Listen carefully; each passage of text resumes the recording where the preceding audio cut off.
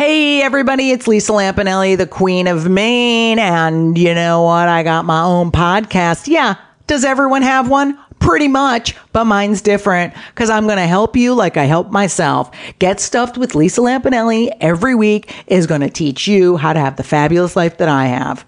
If you don't listen, you're just stupid and don't want to help yourself, so don't even listen. I don't even want you to. But if you do, if you disobey my orders and listen, you can go to feralaudio.com or download it from iTunes. But again, don't listen. I don't even care. Today's episode is brought to you by Last Rampage, the new true crime film starring Robert Patrick, Heather Graham, and Bruce Davison. And we had the pleasure of speaking to someone involved with the movie. Hi, my name is Heather Graham, and I'm playing Dorothy Tyson in the movie The Last Rampage. The Last Rampage is a true story about Gary Tyson and how his sons broke him out of prison, and it's a very dark story, and Gary Tyson is not a good guy. I play his wife, and I'm super loyal and devoted to him, even though he's pretty much the worst person in the world. One thing I think is interesting about the movie is a lot of these movies, they tell a story about like, oh, this rebellious guy who was this cool gunslinger and, you know, he did all these wrong things, but he did it for the right reason. And I think this story sort of turns that story on its head because it's got, at first you think he's a cool guy, but then you're like, no, this guy is just like a selfish, self-centered, narcissistic jerk. I like stories about real people. I think sometimes real life is stranger than fiction. Like, I mean, some of the stuff that happens, you just go, I can't believe this is real, but it's real. And then if you do more research, it's even stranger than the stuff they put in the script. It's just like, sometimes real life is stranger than fiction. Don't miss Last Rampage, the true story of the prison break of Gary Tyson. In theaters September 22nd and available for on-demand pre-order August 22nd.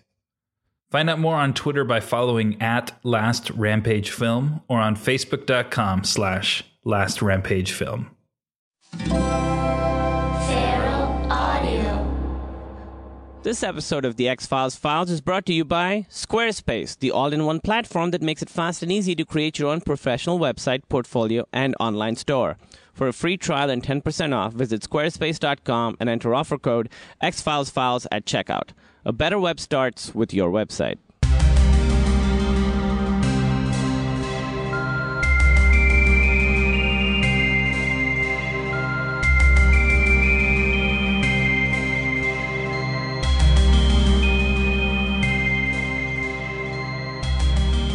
Hey, welcome to the show. This episode I will be talking to Rhea Butcher, who's a very funny comedian. We're talking about Genderbender, and we're talking about Young at Heart. Please follow me on Twitter @XFilesFiles, and you can email me. Getting so many wonderful emails, especially since the email episode. So email me at thexfilesfiles@gmail.com. Any thoughts you have, anything I missed, anything you think I got wrong, just anything. Getting a ton of great emails. And on Reddit, there's actually an X-Files Files subreddit. I believe it is reddit.com/r/XFilesFiles. And there's a bunch of great discussion going on right now about this show, but mostly about the episodes that we've been watching. The episodes of The X-Files, for instance.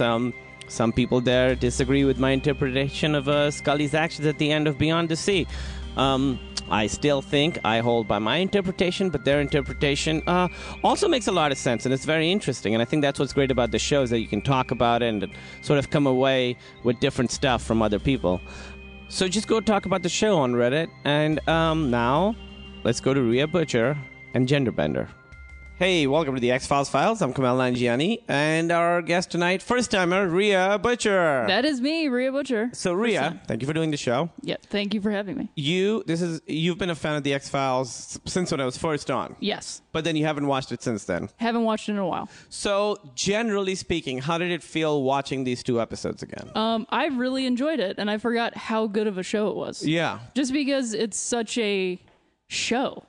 It's such a show. You know, it's like of course, the X-Files. So anyway, but like you forget about how good it was week to week for the most part. For the most part. And especially in that time too, like thinking about what else was on TV in 1992. Yeah. Sci-fi wise, I mean, it like, because I was thinking about what else I was watching at the time, which would probably be Star Trek: The Next Generation and Tales from the Crypt. Tales from the Crypt was on around then? I feel like yes. I feel like it was at least in rerun. You know? That was So a I was great watching show, a too. lot of, you know, Briscoe creepy, County Jr.? weird. I was not watching that, but it was on. What about those shows like Hercules and Xena and all Oh that? God, I watched so much of that. That was probably a little bit later, right? I feel like yeah. Yeah. I definitely Thunder Bay, perhaps. I think that's what it was called. Was on around this time. Thunder I Bay? think that's what it was called. Hulk Hogan's syndication TV show. It was kind of like Baywatch, but like in the Florida Glades. Oh, Do you know what I'm talking? I don't know what you're talking about, but I was in Miami recently on a boat, Mm-hmm. and there's this island there called Billionaire Island. So Miami, there's like, in the middle of it, there's all these islands in the water that just are developed like, you know, people live there, amazing Yes. houses, super expensive. We were driving by, and the guy was like, "That's Hulk Hogan's house," and it was this huge fucking house. Just gigantic. Yeah, and Did then it have a Hulk Hogan mustache? It on had a the Hulk Hogan mustache. It's funny you say that because there was also David Beckham's house on the same island, and that had a huge soccer ball outside it. Of course. And then also he wasn't sure if it was Dwayne Wade's house or not. Yeah. But yeah, so Hulk lives down there. That's amazing. Yeah. This episode, we're talking about two episodes, Genderbender and Young at Heart. Genderbender is written by Larry Barber and Paul Barber. That's the only ones they ever wrote. But this is the first X-Files directed by Rob Bowman, who directed a ton of great X-Files episodes. He became one of their guys. Jose Chunks from Outer Space, Paper Hearts, Pusher, 10 of the main Myth-Arc stories. And then now he works on Castle. And he also directed the movies. He also directed the X-Files movie. Both or the first one? The first one. The Yeah. second one was Chris Carter. Right. He's directed the movies Reign of Fire and Elektra. Whoa. So pretty good. Yeah, pretty good track record. I remember seeing the preview for Reign of Fire and being like, dragons versus rocket launchers. Why Yeah. haven't we thought of this before? Exactly. Yeah. And Also, like, that is McConaughey versus Bale, right? it's totally America versus like Yes. UK. It's amazing. like the World Cup with dragons. It really is. And McConaughey is so McConaughey in this movie. So McConaughey. He's all like McConaughey'd out. What year is that movie from? 97? I bet it's Or right later around than then. that, 98? Yeah, somewhere around there. Or I it remember could be being completely very wrong. excited about it. Yeah. I was as well. So Genderbender is the episode. Basically, it's the one where there's this person who can change their sex, and they have sex with someone and they die, and then we find out that they were part of this cult called the Kindred. Yes. Basically the Amish, kind of, but they Yeah. can change their gender. What I thought was a couple things. One, as soon as Mulder finds out about the Kindred, he's like already so anti them from the beginning. He's very like, these angry. fucking people. Yes. Like he's like very like close-minded about. Well, first of all, I think he's anti-religion overall. Yeah, I was going to say he's pretty like against religion in any way, it seems like. And then there's one part where And Scully is so like pro-human. Scully You know? is. It's like so this like of course they're a dichotomy, the two of them. But specifically I forgot how much so that she's like, of course she's sensitive, she's a woman. But you know what's different is that she's sort of in a weird way, she's like the rational one on this show. She's which also is, the one grounded in reality a little bit more. Yeah, because Mulder's out there being crazy. What did you think of this episode overall? I enjoyed it. Of course, there's some, negative implications with the idea of there's like one scene that I was like, oh boy, but also Is this it is the one from, where she says it's men and women so being killed? So it's someone who they never even mention that it could be someone who's bisexual. Right. They don't even like venture into that. It's mostly the only thing that I was like, oh boy, is when they're interviewing the guy that survives. Krychek. He's gonna become Krychek later. And then he's like man to man. Tell me what like that whole thing where it's like, ugh. I mean, I guess they handled it in a fairly sensitive way, but I could see it being kind of upsetting. What is this? So here's the thing: when you watch it, does it feel a little? That guy also says he calls a woman a weak 3. That she was a weak. Oh, 3. right. Which, first of all, she's a fairly attractive Calm woman. down. Yeah. A weak 3 would be like a 90-year-old woman, or like a child. Yeah, a child for sure. All children I ever see are definitely like 2s and 3s. Yeah, come on, man. If you rate Get him your higher. shit together, child. No makeup? Do you not go to the what gym? What is that, Oshkosh? Come on. Gross. Just snot hanging out of your face. So there's like some weird transphobic implications Yes. because he says that thing of Because you remember you've heard the stories where like some guy hooks up with a woman and she turns out to be a guy, and then he like beats her up or right. There's something. all that like panic of and also the other side of that story or that idea is also that like somehow it's implied that the transgender person is somehow trying to trap someone. Yeah. You know, and like this story is kind of that a little bit. It is. I wonder if it does come a little bit from that. I mean, that you don't hear that stuff. Hopefully, I don't think as much anymore. But maybe in the 90s, that's when this stuff was people were kind of scared of it. Yeah, I was wondering, and I didn't get to look it up, the timeline of this happening and then like the Eddie Murphy stuff. Oh. And the Hugh Grant. It definitely couldn't have been coinciding with Hugh Grant, I don't think. Hugh Grant I think was that would have been later. later. But I wondered if this sort of, you know, because the Eddie Murphy thing. There's also like some, because like early 90s, there's a lot of like AIDS fear, you know? So like Yes. that's part of it too, a little bit, I think. Like you have sex. Promiscuity was like a terrifying idea. It's weirdly a moralistic episode. Yes. Because I think Scully at one point says, hard to imagine in this day and age someone having sex with a perfect stranger. Yeah. Which is such a fuddy-duddy thing for her to say. I think she has her glasses on. She pushes them up in the middle of saying Yeah. So I'll just go from the beginning. The club, the nightclub, I was like, this is the worst club of all time. But I also loved that opening because this is like really, it's pretty early in the first season. Mm-hmm. And I loved them, the visually, you're like, what is this? Because you're in the world of the X-Files, which it could be anything. Yeah, it could be So for anything. a brief moment, you're like, oh my God, what kind of a like ship is this or whatever? And then you're like, Yeah. oh, it's just a lame rave. It's just a really it's just bad. like what we do. Yeah. Is that what you do? Is that yeah, your... this is what I do on Thursdays. I On go, Thursdays. Yeah, I go hang out with a bunch of week threes. Go to the...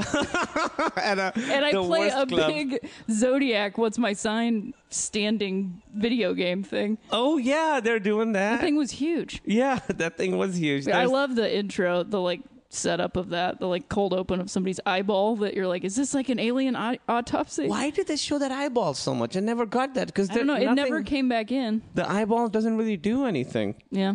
There's also, and then Mulder talks about, this is a thing that we've been talking about on the show where like, it seems like there's certain terms that people didn't know that now everyone kind of knows. Like there's an episode where they have to explain what in vitro fertilization is, and my now gosh. everyone knows. Yeah. But in this episode, they have to explain what pheromones are to people. Do you That's remember hilarious. that? Where he goes pheromones, and they're like, she's like, the chemicals animals secrete? Like, yeah, you're a doctor. Why Right. are you asking me? You know this. Do you remember?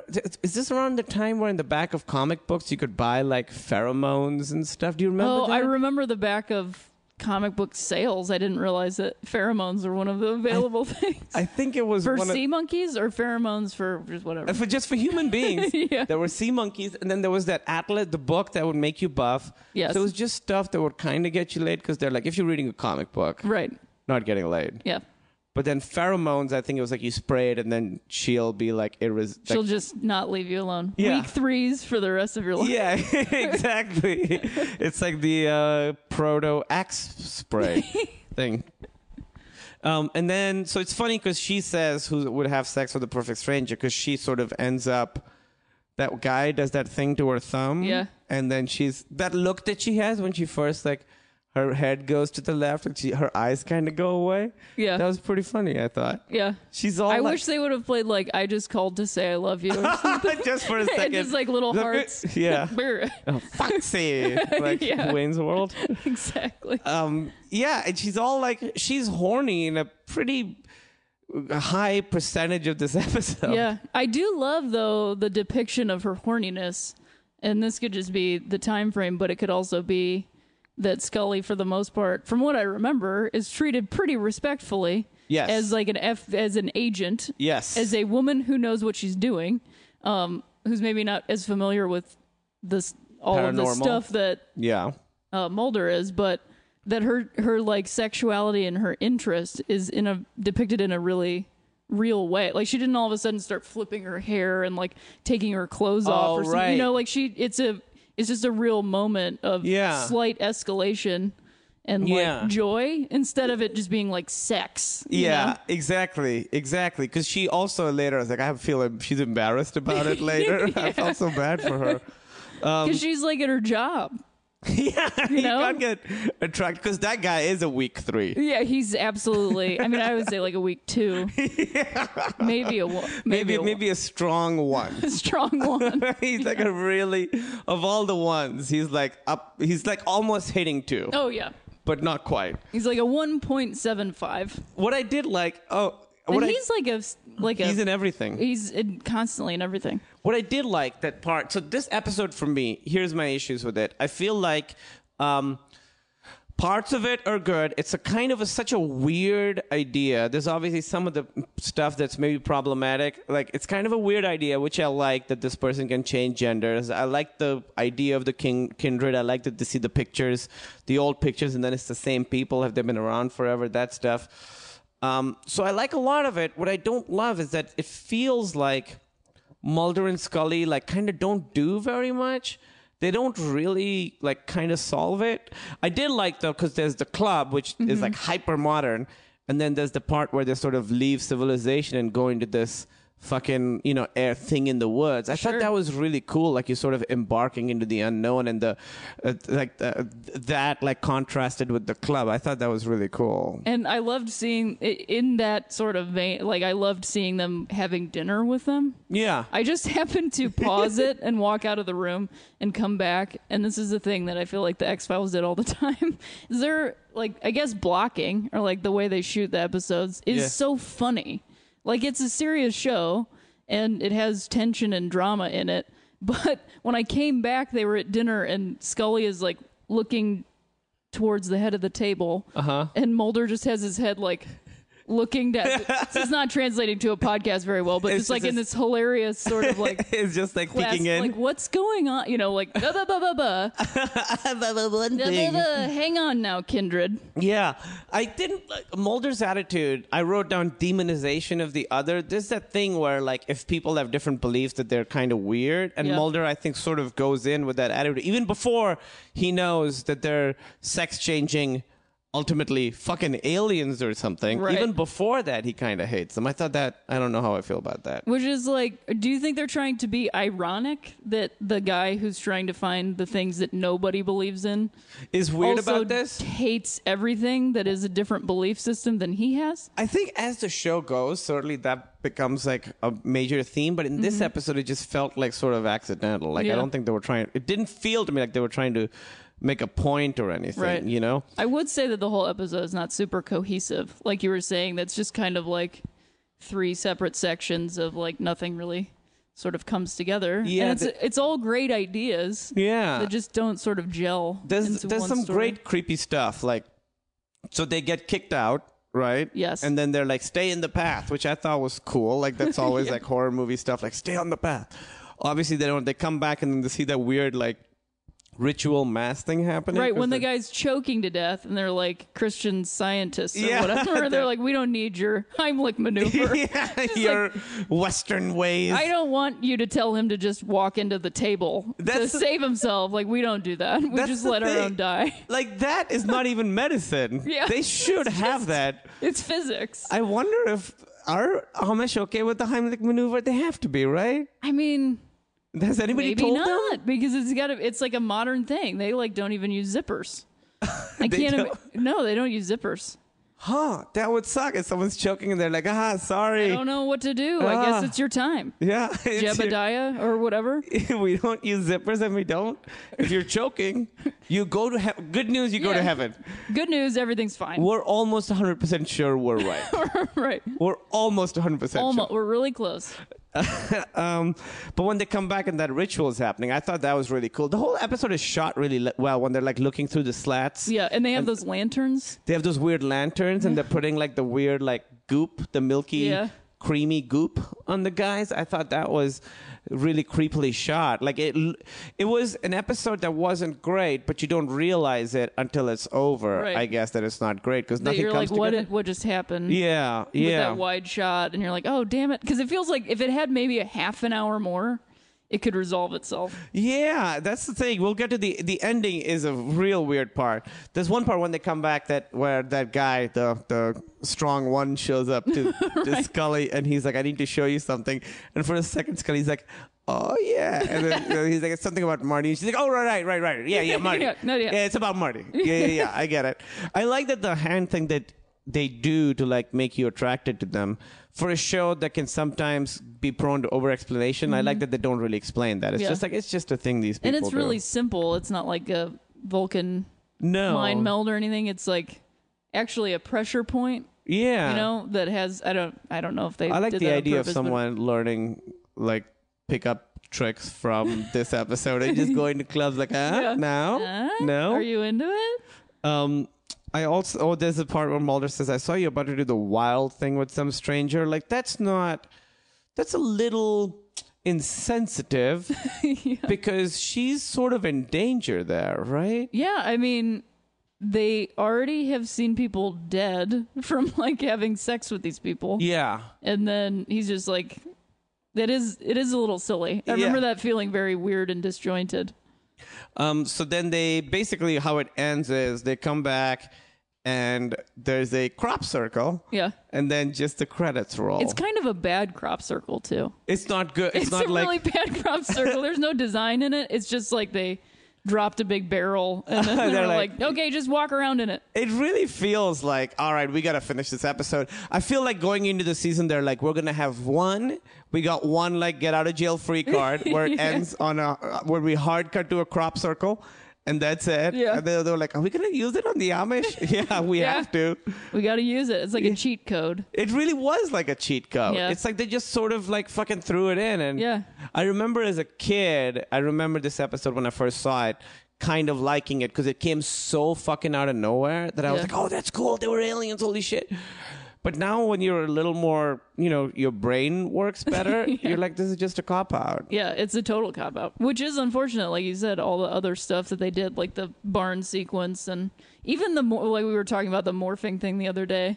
Even that. Oh, yeah, you were saying how the morphing... Yeah, when I think it's the last morphing when they're like catching him in his like tighty whities or whatever. And then he morphs into the woman, or morphs from the woman to the man, and they're both named Marty, which I love. Yeah. As a Back to the Future fan, I love that they were named Marty. I wonder if all the kindred have to have names that are like that. Right. Marty, like, Sandy. Yeah. Kim. Yeah. Tracy. Jamie. There's a dude's named Stacy as there well. Are. Yeah. I met a dude named Skylar the other day, so that could be possible. Oh, yeah, I know a dude named Skylar. Yeah. It's probably the same dude. Yeah. But I loved the stance of her when she morphed because she looked to me like one of the innocent bystanders in the arcade game Lethal Enforcer. She does. She's kind of looking around. Looks around with her arms out. Yeah. I love that game. I loved that game so much. Lethal Enforcers. I got it I visited the U.S. and I bought it and I took it back, but it turned out like the TV systems are different. Oh, no. So the gun didn't work. Oh, no. That game is useless with a controller. Yeah. Completely useless. This is the line that I was looking for that Mulder said that I was like, come on. He says, no, all the simple life, living from abundance crap. These people know something, Scully. I was like, that's sort of insensitive. It's a little close-minded. I was reading a review and I was saying, how I liked, what I didn't love the episode, but something about it sort of stuck with me. And I was reading the AV Club reviews and Zach Handlin said that X-Files is about sane people brushing briefly against the vast madness of the world and escaping in the end with only suspicions and the certainty that there is more going on than anyone could ever know. And I felt like this episode sort of did that, where you're like, it's not satisfying as a story because you don't find out what's going on, but it does sort of make the world feel weirder that there's stuff going on that you don't really understand. Like there's weird, like cavernous, gooey white caves inside of a barn, and then he's just hiding in there. Yeah, and then there's like a wet guy changing into a woman dying. A wet woman. She looks like an art teacher. Like, what is this? I don't understand. He does look like an art teacher. It's kind of like the end. Spoiler alert for Terminator 2, but like when the T-1000 turns back into everything before it goes away. Yeah. Kind of like that. Because he's got that long black hair, but it's still a dude. It's still the dude's face. Yeah. He's an art teacher. He looks like just like a ceramics instructor. One thing I found out is that this show came out a couple years after Philadelphia, so there's still that AIDS fear is part of it. Another moralistic thing was like, they find the porno mags and it's supposed to be like this weird bad thing. Right. So also, I love the way they each person died with the pink foam. Yeah. Because it was almost like they had the bends or something. Yeah, which is an interesting way to see somebody die on land. I mean, I guess you would die on land that way too, on land, but not, it's but not coming within from the context of an ocean where you're just like in a bed and you're getting the bends. It's like very creepy and weird and evocative. I haven't seen the bends happen in a piece of pop culture in a while. We should. I actually saw are you familiar with the 30 for 30 films? The ESPN documentary. They did a spin-off that's 9 for 9. That's all about women's sports and directed by women. And there's an episode. They just did 9 of them? They just did 9 of them. 9 of them, yeah. Because it was the 20th anniversary. I'm not sure how many years. Bad female, not knowing that stuff. But they did one about a deep sea diver who unfortunately passed away from it. That's a sport? Yeah, it's like an extreme sport where they go like 300 meters down with nothing. As just as people? Just as people. With nothing. They have like divers around them to watch them, and they're on a pole that when they get down there to a certain time period, like 3 minutes, they go underwater for like 3 or 4 minutes. And they're just holding their breath? 300 meters, and they're just holding their breath. And then they pull this bag that will lift them up at the correct speed so that they don't get the bends. But then what happened to this lady? The bag didn't go. So she just... And they didn't have enough divers. So they have divers positioned at different levels. Oh. So the ones that they had were too high up to be able to go down to get her, because what they had, they would have gotten the bends also if they tried to save her. So she drowned? She got the bends. They got her up, but they could not resuscitate her because she was on land. They also didn't have a doctor because her husband was like a deep sea diver, and they think he tried to kill or didn't try to kill her, but like wanted to be a hero, and he got a doctor who was actually a dentist. Because when they brought her up, he was like, "Oh, I'm just a dentist." I mean, on the boat. What? Yeah. Really? Yes. It is a fascinating, sad story.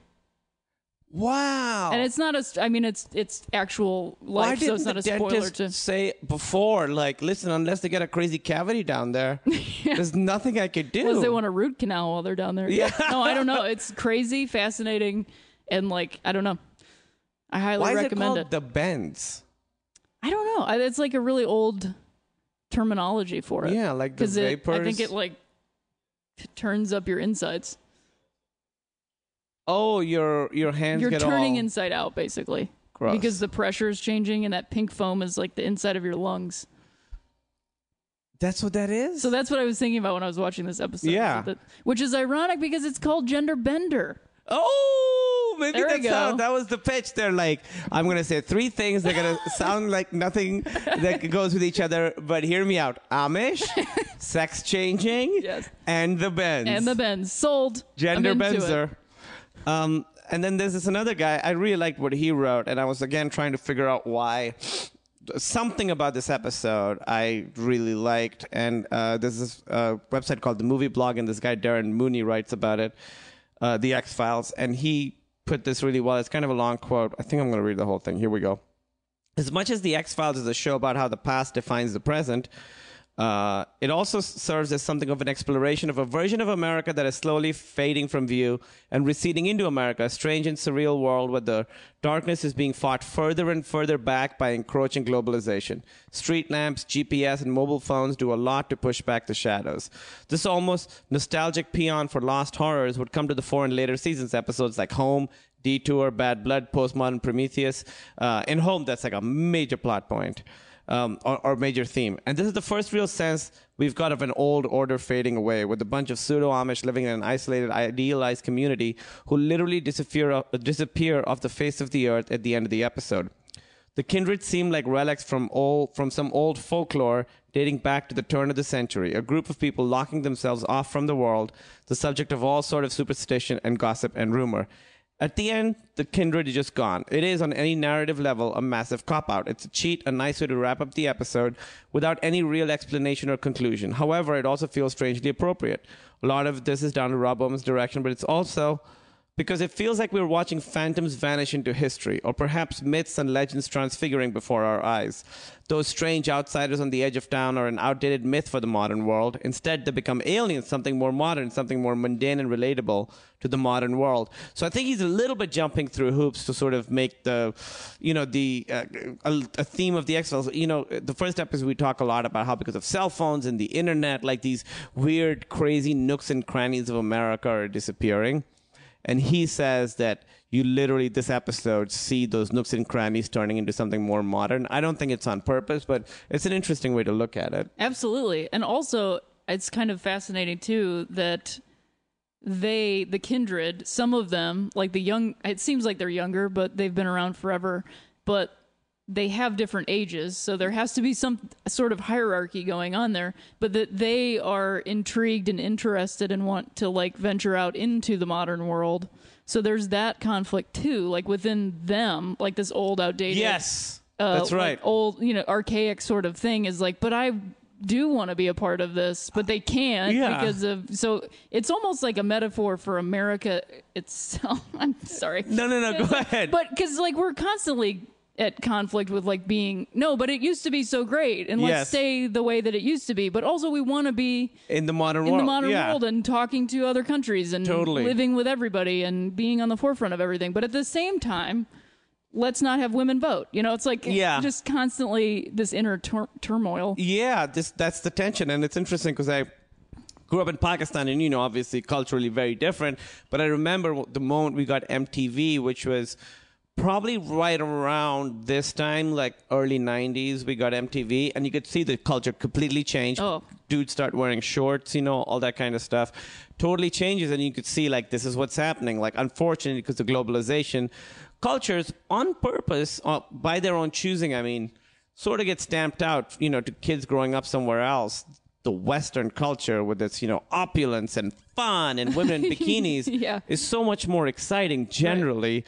That, these sort of kids choose to become more and more westernized as the world grows. And unfortunately, it seems like we're going to get to this point where, all the differences in culture are going to get sort of, stamped out, and it's all going to be one sort of thing. And that's one of the things that resonated with me about this episode is that it is about that. It's this old culture that in a way it's beautiful. They're doing their own weird fucking thing. But it's separate from everything. And then one of them chooses to go outside, which is that person's choice, and then chooses to have sex. I don't think they want to kill. I think if they just have sex with someone from the outside, they end up killing them. It's just too good. The sex is too good. Is that what it's supposed to be? Because I feel like I was a little unclear. Yeah, because I think it's like the bends, but you're like ascending to the heavens. The sex is so good. The orgasm creates the bends. The orgasm creates the bends. I can't live anymore. Yeah. But you die, kind of happy. Kind of happy, yeah. But yeah, I think thematically that's what really sort of I liked about this episode, because Home is one of my favorite episodes, and that episode is very specifically about the outside world encroaching into this small town and stamping out the differences, within like a small town and a big city and that stuff. And it's a thing we see in the X-Files over and over. And I think this episode did a pretty good job of having that conversation for the first time in the X-Files. Yeah. Yeah. I will say, so, and then I also read a little, quotes from the creators and writers and stuff.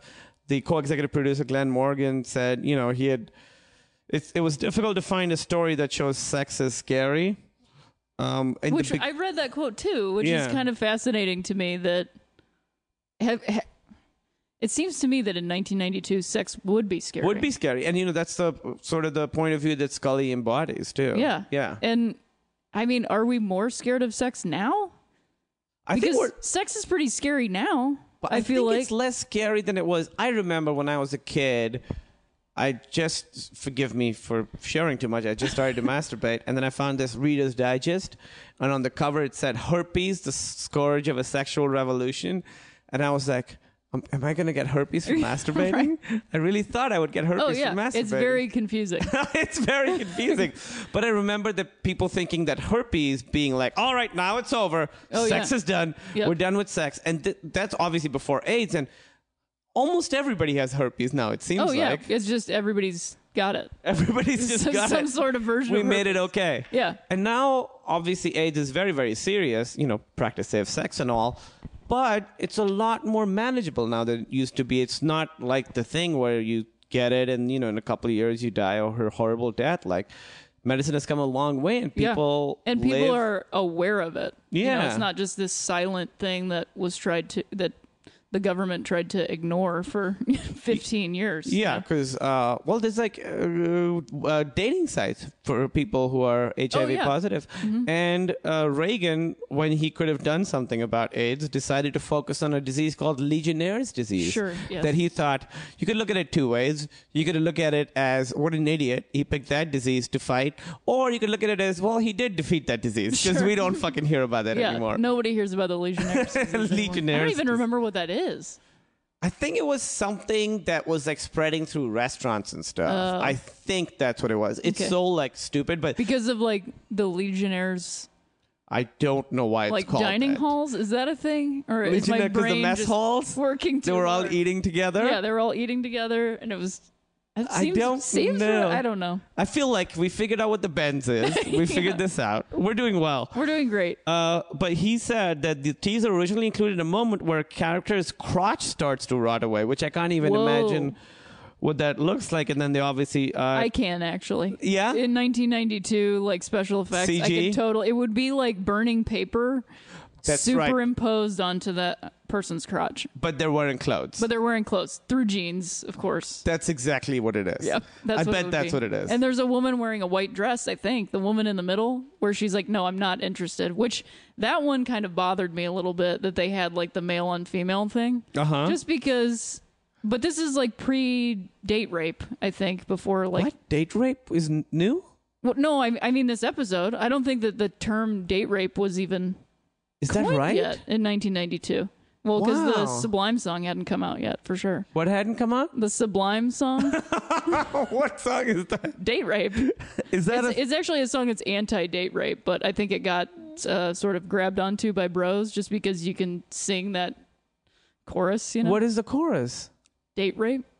The chorus is them saying date rape. He says like date rape Studley, I think, or something. But it's making fun of the dude doing it, but it's a song about date rape. Wow, I didn't know about this. Yeah. But this, because she doesn't want to do it and then he rubs her finger and she's into it. So it's a little bit, just because the implication, it's different. It's different when it's a guy. It is different when it's a guy. It's just different. Yeah, I think just because, this is 20 years ago. So just the views on sex, the subtle and big ways in which they've changed. Mm-hmm. Like the fact that we talked about where Scully doesn't even consider the possibility of someone who might be bisexual. Like that would not happen on a show today. Right, absolutely. That would be the first thing they would think, like, oh, it's probably a bisexual person. Yeah, that's what they would think. Playing the field. Yeah, exactly. Just... Yeah. Having a great time. Yeah. You wouldn't go right to Mulder going, okay, now hear me out. It's a person that's going to change their entire body back and forth. Which is more believable than someone being attracted to men and women. Right. That's more believable. Yeah. Someone can turn their penis into a vagina. So every time they have sex, their sex changes? Or do they choose to change it? I think they choose to change it in like because of the time and because of the non-bisexual thing, and probably not a lot of gay people on TV or the idea of a gay person. Yeah. The assumption is that if a man, because they say in a scene, like when they're talking to the guy that becomes Krychek, he's like, there's a witness that sees a man leaving. So they're like, but it can't be. They're like so shocked that a man is leaving the crime scene. Yes. It's so confusing to them and so confounding that it would be a man. Because, of course, this guy only has sex with women, and it would not be a possibility. No, there's no that way he could possibly be attracted to a man. This like clearly homophobic man. There's no way that he's a closeted gay person. Right. There's no way. Yeah. He says, it's kind of a funny line at the end where he says, the club scene used to be so simple. Oh yes, yeah. Like, oh my gosh. So this one, Rob Bowman says, this was his first episode, and then he became one of the big X-Files guys. And X-Files Confidential, he says, it was a very bizarre story, especially for me because it's my first episode. He said that Chris Carter wasn't that specific about the show. He just said dark and creepy, and I said, I'm your man. He said that there were sequences he wrote that seemed to me at the time like they were done stream of consciousness. I'd say, because this is so complicated, I have to break this down into a series of shots that can only cut together the way I shoot it. You can't change it. And Chris Carter basically was like, yeah, just do whatever you want to do. So he shot it exactly how he wanted it to. And then this is kind of funny. So he ended up liking the episode. And I think he brought a lot of style to the episode. I thought the episode looked really cool. And it was his direction that sort of made it, gave it like a momentum. When really Scully and Mulder are kind of bad detectives in this. Totally. This is from The Truth Is Out, the official guide to the X-Files. I thought this was really funny. Although the fictional kindred are similar to the actually existing Amish in several respects, Chris Carter was not concerned about the similarities, as the Amish do not watch television. That's true. That's what he actually said. Yeah. He's like, no, what, they're going to get upset about it? Yeah. That's like an open mic joke. Right. But he said it for real. Yeah. Very true. And also they're like conscientious objectors, so I don't think they can even fight anything. Oh, is that what it is? I think so. I Right. think they're like exempt from everything. Yeah. So they just exist as like they're totally open for us to be like, yeah, it looks like the Amish people. Yeah, we can make they're fun not of going them. to care about anything. Yeah. They're not They gonna, just care about barns. Yeah, they're not and going to butter. hear this podcast. Yeah. Maybe we can make... Is there a way you could introduce podcasting into the Amish world? That's my a God. huge untapped market. It is a huge untapped market. I mean, you could... they don't use money or anything, right? Well, Obviously. I have heard that they have a lot of money. How? There's... Great butter? They sell their stuff. Furniture. They do sell furniture. They sell a lot of stuff. And people in the Midwest are really into it. Well, in Iowa, there's a place, they're called, I forget what they're called, but it's sort of, they're old, but they're not Amish, but they make refrigerators. Interesting. And they make refrigerators, but they're like this old, quaint community, but that's what they make. They're not like Quakers?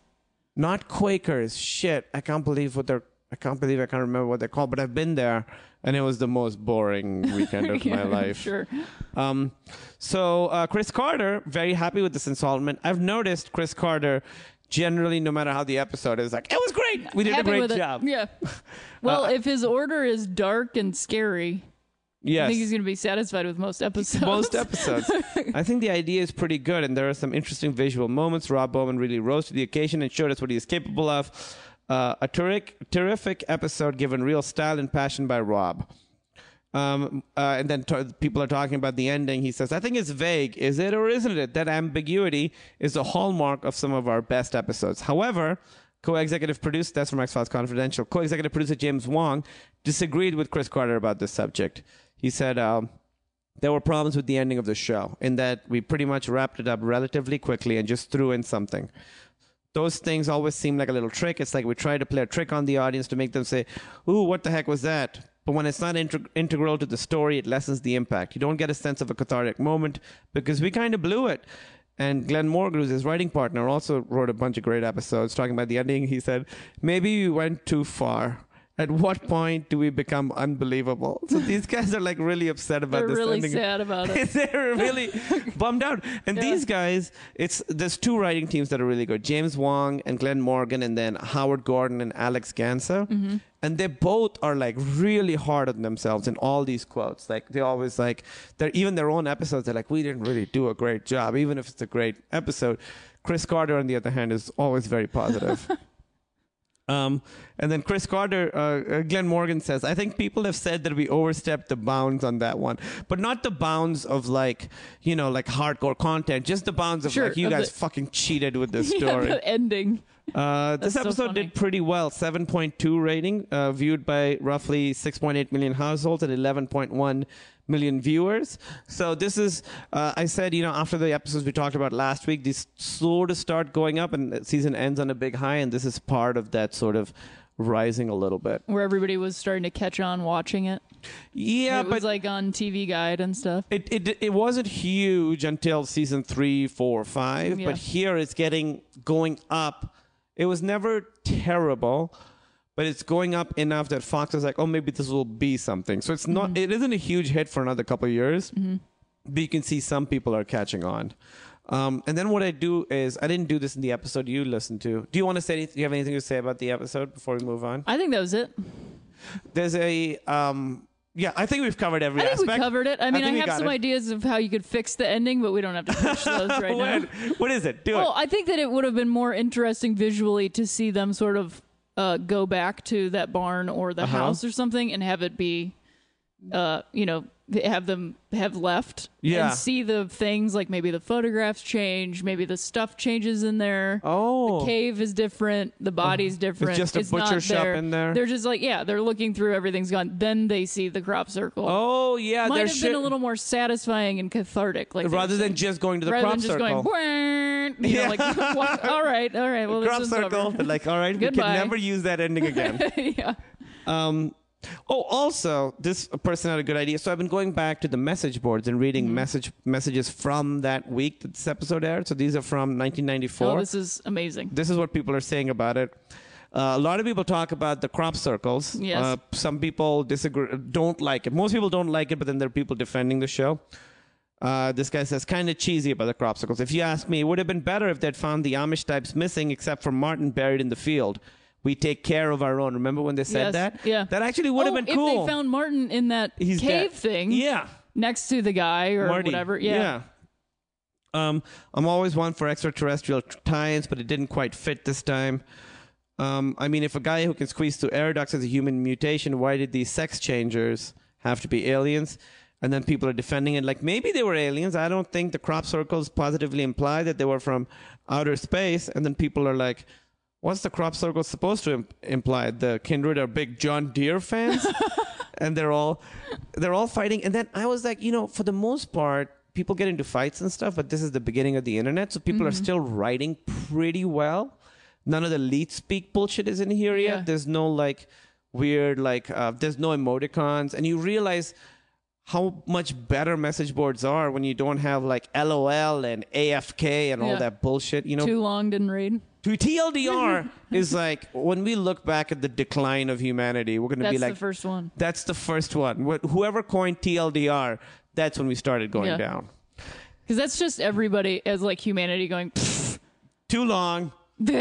Someone just don't read it. You don't have to say. Yeah. And usually TLDR is not even that L. Yeah. It's not. No, it's not even that L, just R. It's just R. Just R it. Just R it. People have read books, Yeah. There are people who have R'd entire B's. Yeah. But then I found this review that I thought was pretty, I don't want to make fun of someone, but I thought it was pretty poorly written. So I'm going to read it. Hi all. Well, I loved this episode. My favorite scene was when Mulder and Scully are discussing the case in his office. He just kept saying the funniest things and his tone of voice. I can't even remember what he said. I'll have to go back and check. Next paragraph. Another one of my favorite scenes was when Scully was in that guy's, can't remember his name, and he takes her hand. She gets that look on her face and can't resist him. I loved that, especially when Mulder grabbed her and it was like she was unconscious. She didn't react to him or anything. Mulder asks her what the hell she was doing up there, and she didn't know. Next paragraph. I thought this episode was excellent in the way they had Mulder and Scully interacting. Of course, all of them are that way. For some reason, I wasn't scared by this episode. I can't figure out why, since it's a pretty scary episode. Next paragraph. Last paragraph. This is the... I love that it has paragraphs. Yeah, this sums up everything. It's a different era. I love the ending. I was shocked. I figured that someone's body was out there. Maybe someone was stuck halfway between changing. But when they went back and showed the circle, that was great. So that's how that went. Great. And then another thing that's happening is, so obviously people really like the character of Scully. It's a very strong female character. And what happens is in the beginning, what I've noticed is that her character...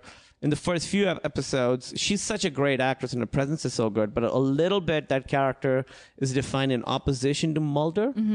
So it's kind of a bummer that she's always wrong. It's kind of, so Mulder, in the beginning at least, is the one propelling the story because Mulder's like, let's go do this. And she's like, I don't want to do that. Let's not do that. I'm going to write notes. Exactly. Which is like a shitty character. It sucks to be that character, to have to play that character. She does an amazing she's like job. the foil, kind of. She's not the villain, but she's just like, No, I don't want to go. She's almost trying to stop the story from happening. And as someone watching a TV show, you want the story to happen.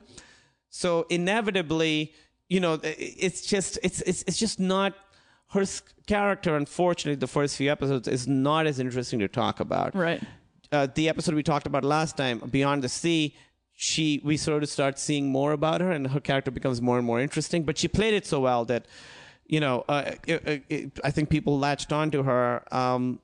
What happens a little bit is you see that Scully's put in danger of bunch in this, and so this is I thought it was interesting that early on people are having these conversations about Scully. They say, I would tend to agree that the writers of the show have given Scully too little credit in many of her encounters with various threats.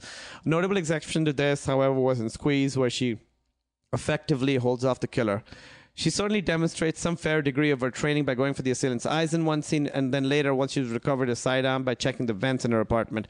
But sadly, in subsequent episodes, the emphasis has shifted away from her and onto Mulder. As fascinating a character as he may be, the telling of the story from her viewpoint was one of the devices that established the plausibility of the early episodes. Feedback. And then people are like, I feel that the writer sometimes place her in the stereotypical damsel in distress situations because it's the easy thing to do. I can consider this a cheap plot device. Whenever the writers need some tension, they can always have the bad guy attack the poor, unsuspecting female, even though it might have been more interesting to have the crawler guy and Mulder matching wits.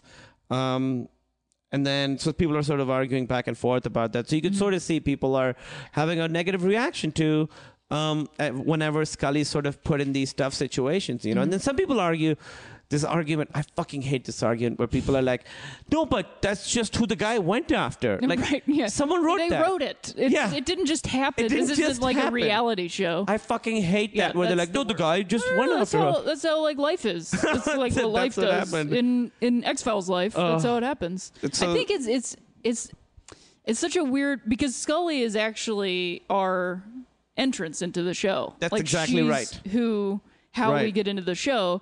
But at the beginning, because I rewatched the pilot, and I love that she like gets interested in in what they're. I love how it peeks through, because she's like trying to be a federal agent and do her job, which is to spy on him, but she gets into it because it's her job, and she's a scientist and interested in what she's doing. Yeah, but it is weird that they didn't have the maybe not confidence, or they just didn't think.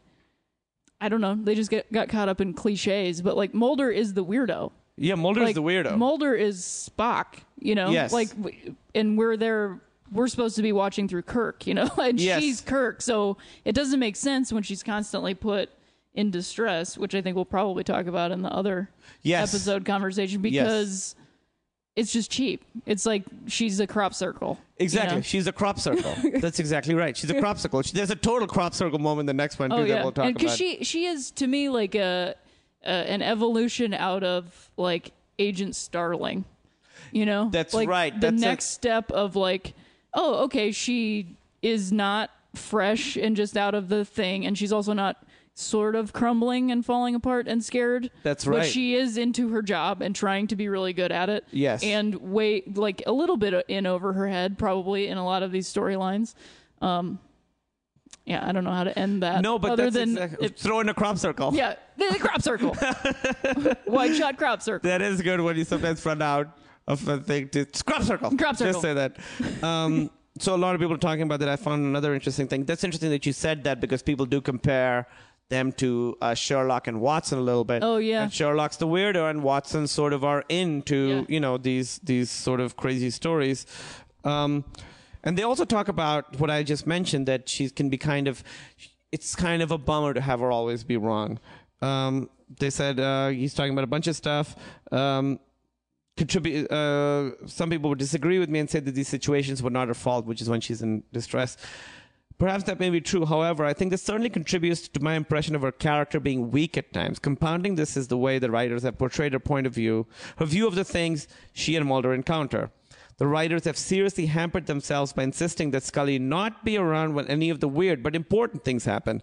This leads to a situation where Mulder and the viewers know that something extraordinary is going on, but Scully somehow manages to miss the event. Sometimes she's out of the room, which may be somewhat believable if a bit too convenient, And sometimes she literally falls down on the job, as in the forest in the pilot episode. She literally just falls down. So she can't see it. Yeah. This leads to our being frustrated with her character, and some viewers call her dense.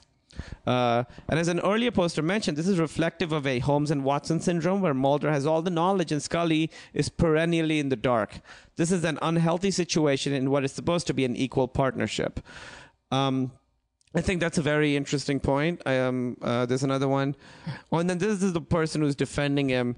Is like, he just goes through it. It's just poorly written, but he says, perhaps it's not that the writers put Scully in distress more often because she's a female, but because we notice it more because she's a female. The fault could be with the audience just as much as with the writers. So they're like, listen, if you think this is happening, you're the one seeing it, so it's your fault for seeing it. It's your fault for being a victim here. Yeah, why? I mean, you are the one that fell. Why did you fall? Oh, okay, so I found this. I'm going to read this. And then someone posted, do you know Tom Shales? I don't think so. He is this fucking TV reviewer, okay? Yes. And so this is his review of the X-Files, and someone found it and posted it. And this is the time where reviews aren't online. Yes. And it is one of the most negative reviews I've read of anything. And it gets me angry that it's of the X-Files. So someone took the time to transcribe this? Yes. And post it on the internet? They totally did. Because from like TV Guide or from where? This is from the Washington Post. Oh, okay. Because they were typing quickly, it says the Washington Pot. So that's basically what it is now. It totally is. Just in the shitter. And so this is the review, and it got me kind of angry reading it because it's so smug, too. Oh, God. And it's like so I really dismissive. hate a smug review. In the premiere of Fox's The X-Files tonight, this is about the first episode, the pilot, the hero and heroine discover to their alarm that the time period between 9:03 and 9:13 has been completely obliterated by a white flash of light. And for the life of them, they can't account for those missing minutes. Yes, and you're ahead of me, aren't you? Viewers who stick through all of the X-Files from 9 to 10 on Channel 5 may feel as if that hour has been obliterated too. Where did those missing minutes go? David Duchovny stars as Maverick FBI agent Fox Mulder, and Gillian Anderson plays young FBI agent Dana Scully in the drama series, an anthology about a duo who investigate paranormal phenomena. It's not quite sci-fi, not quite fantasy, and yet not quite realistic either. It's not quite a show is what it's not quite. Oh my God. What a fucking... This is quite smug. This is the monster of the week. On the premiere, we learned that something funny is happening in the Northwest Oregon, as if we didn't already know that. What do you mean? Great Oregon joke. Yeah, great Oregon joke. Way to take down Oregon. Yeah, like what a bunch of weirdos up there, huh? America. It seems people are walking around in the woods at night and the wind comes up and then a bright light and ouch, they end up with two funny little marks on their lower backs as if from a vampire with a bad sense of anatomy. Then comes an imitation of a sequence from Silence of the Lambs. Agent Scully trains in Quantico because, if you're training in Quantico... Right. That's been done before for federal agents, so it's not like you... God, get the Pentagon out of here. I've seen the Pentagon so many times. Yeah, get the Pentagon out of here. Can't federal agents change it up every now and then? She learns she used to be teamed with Mulder, the Maverick, who's cold and hostile when he first meets her. But hey, there's something about him she kind of likes. He looks a little like Richard Gere. Perhaps that's it. So he's being That's pretty reductive. That's like misogynistic, too. Super, yeah. They go off to Oregon, which he... Like, she couldn't just be intrigued as, like, a colleague that, like, she's heard all this about the guy, that he's, like, a super weirdo, so she's like, this is weird. And it is... I think the pilot does such a great job, as you just said, of getting her sort of interested in his crusade. Like, she gets enough cool stuff happening that she's like, oh, something's going on. She's like, this guy might actually be right. No, it could just be that she thinks he's hot. Yeah, she just thinks he's hot. They go off to Oregon where they meet a woman in a loony bin who has a fit and exhibits the same two funny little marks, and then to make matters even more bizarre, but not more interesting... The intrepid FBI agents meet a boy who has been in a coma for 4 years, but suddenly gets an urge to take a hike. You may get an urge to take a hike, too. No. But pity the poor critic who has to sit there with a big grin on his face and watch the whole stupid thing. Yeah, you have such a tough job. It's you have to so watch bad. TV Wait, shows. so this guy's name is Tom Shale, not Tom Shallot? No, Tom Shales. He sounds very much like a Gene Shalit review. He does. You might want to take a hike. It totally is a Gene Shalit review. He's a Gene Shalit type. All sorts of logical explanations for the unexplained mysterious happenings are examined. There's lab test upon lab test upon lab test. And then a scientist asks, might we not finally turn to the fantastic as a possibility?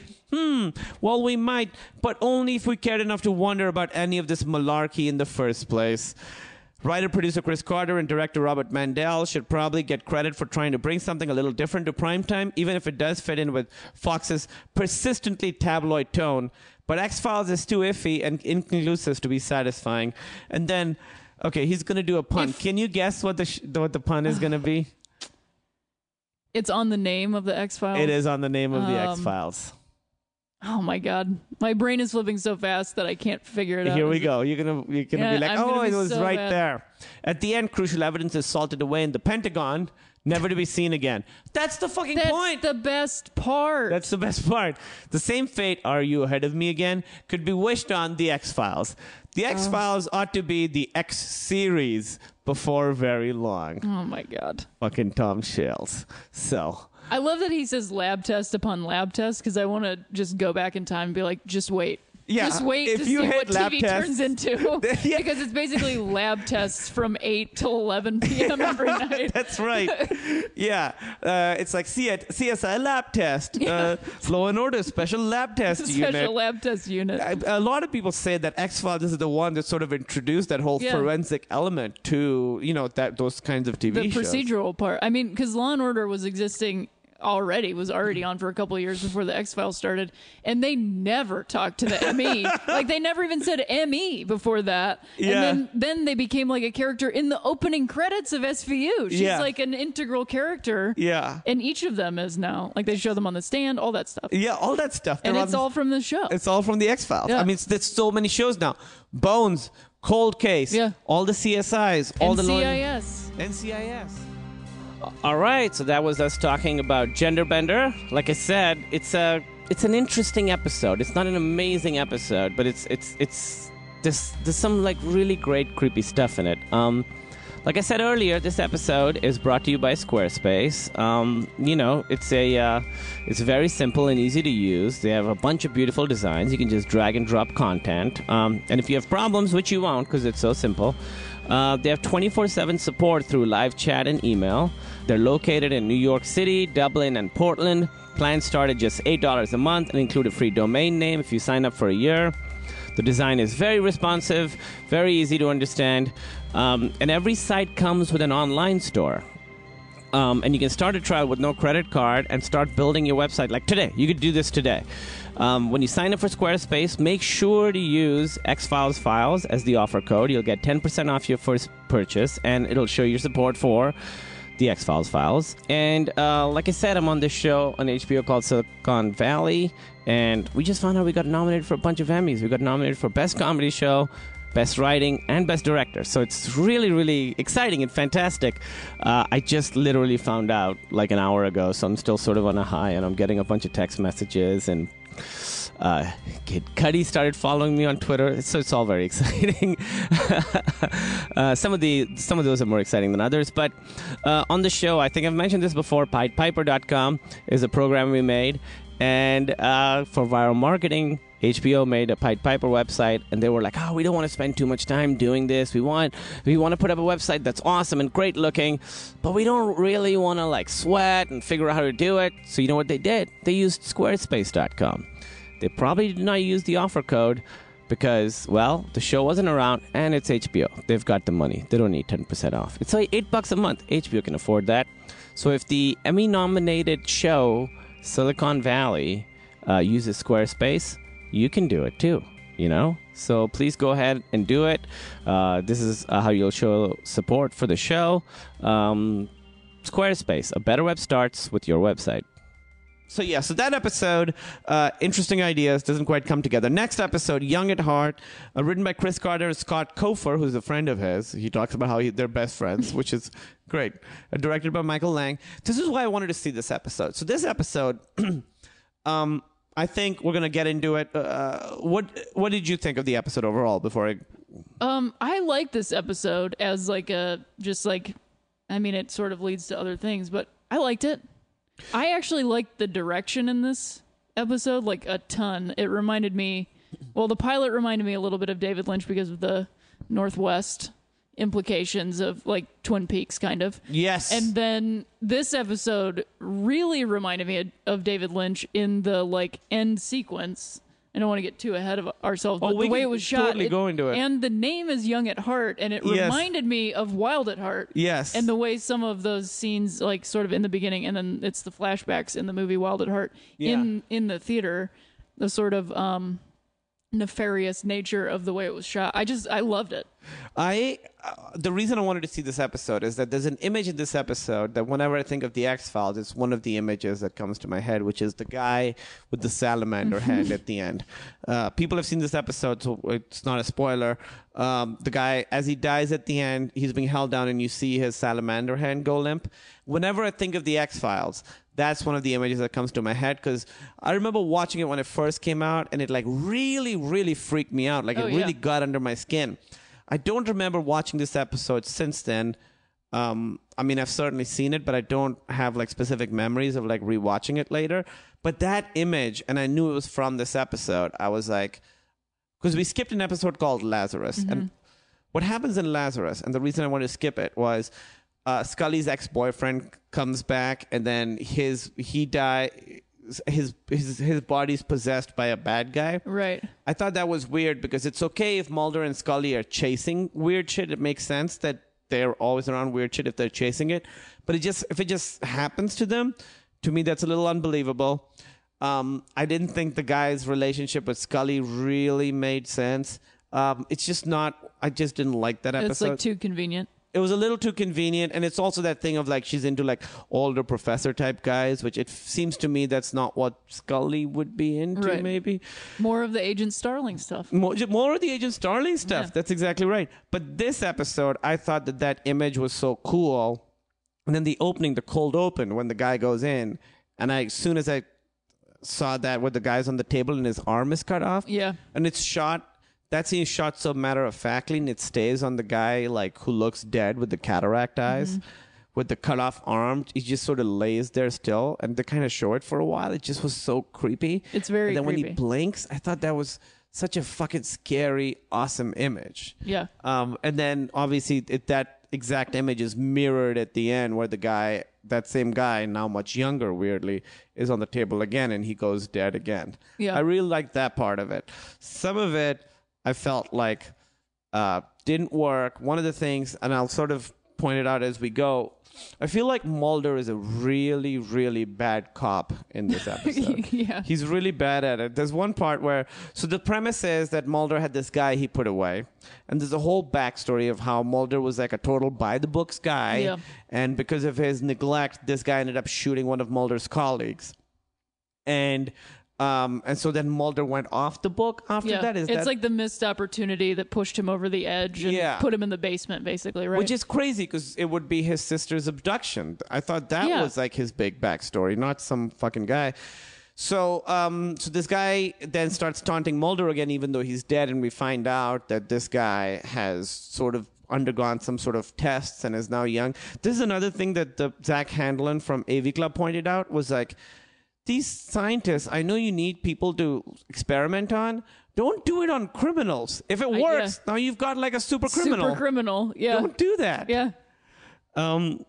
There's a part where the guy, Reggie, who's the black guy who's like Mulder's ex-partner. By the way, if you were Mulder's ex-partner, right, yes, Reggie, you're going to end out. up dying. Yeah. Reggie. Reggie. He says, Mulder says description, and he goes, white guy, 5'11" to 6 feet tall, ski mask.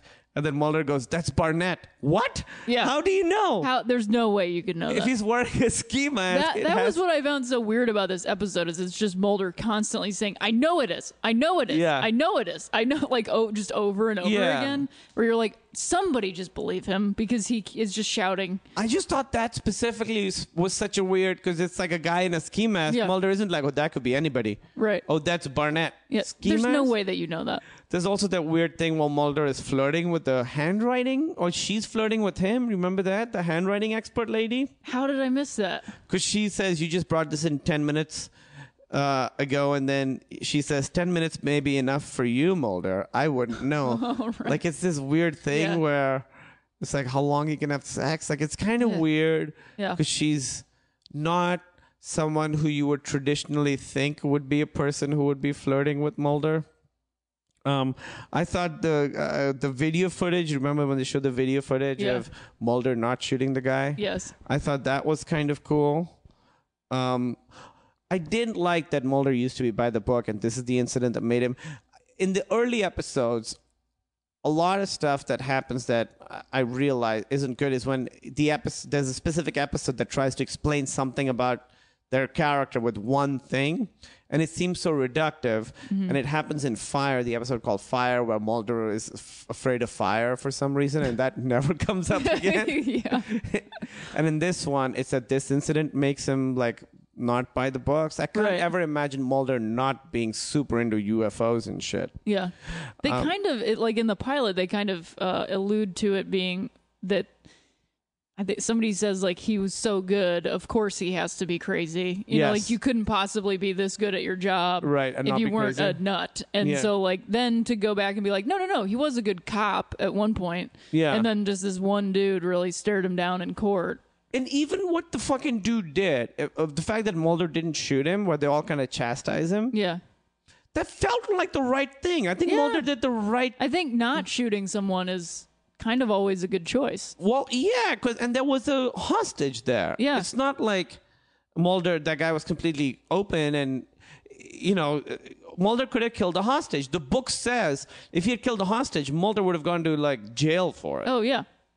I thought a funny part was so Scully goes to Reggie, and Reggie shows him the videotape, which Reggie just has lying around. Right. As soon as she goes up, Mulder's like, "Did he show you the videotape?" I feel like Reggie's just like bringing people Yeah. down, like, "Hey, you guys want to see the Every videotape?" time people come over, it's like an old Lakers tape or whatever. Like in Exactly. 3 Men and a Baby. He's Hey, like look at this. Tom Selleck being like, best clutch shot in history.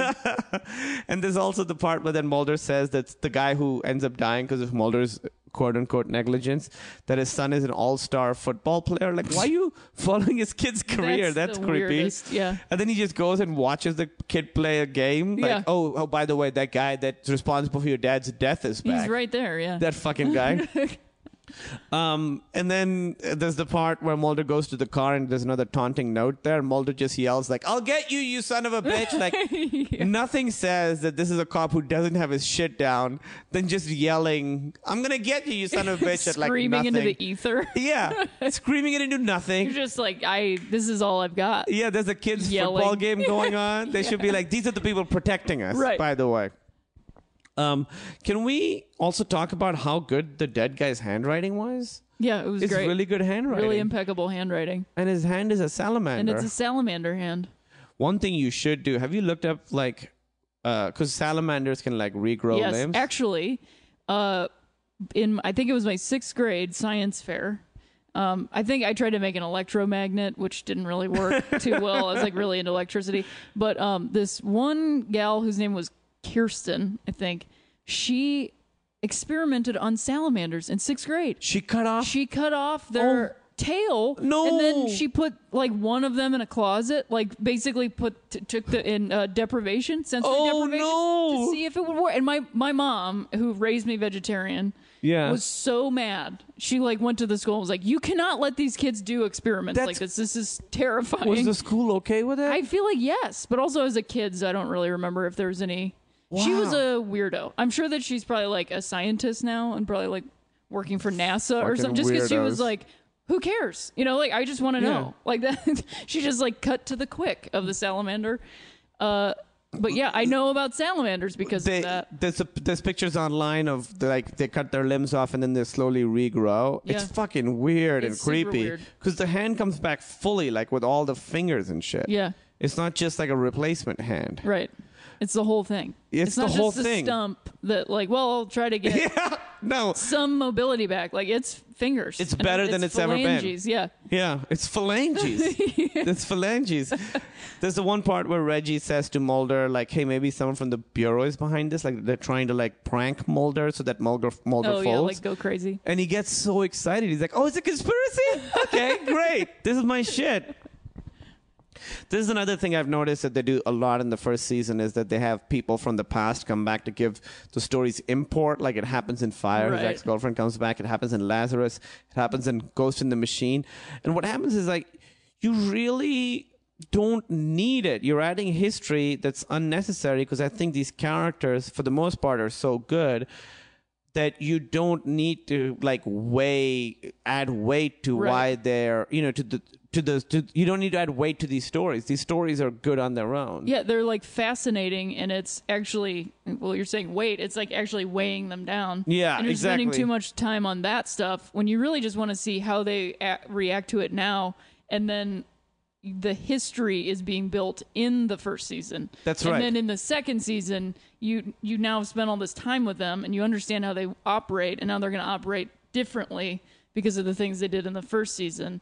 And then you start bringing back like little tiny bits of history. To me, that's second right. season is when you do that stuff. Right. You know, that's when you add. I think you're right, and I think that they're doing in the first season is just sort of a little bit of, you know, lack of confidence a little bit, I think, where they aren't completely confident in the characters they've created or the stories. And it's completely understandable. If you watch, the first half of season 1 is way stronger than the second half, too. Mm-hmm. So I think they sort of they're sort of freaking out a little bit. Like they have all these stories and we just want to throw all these stories at the wall. And then they're like, oh shit, we've used all the good stories. So let's just have like we need like an evil computer episode. Let's do that.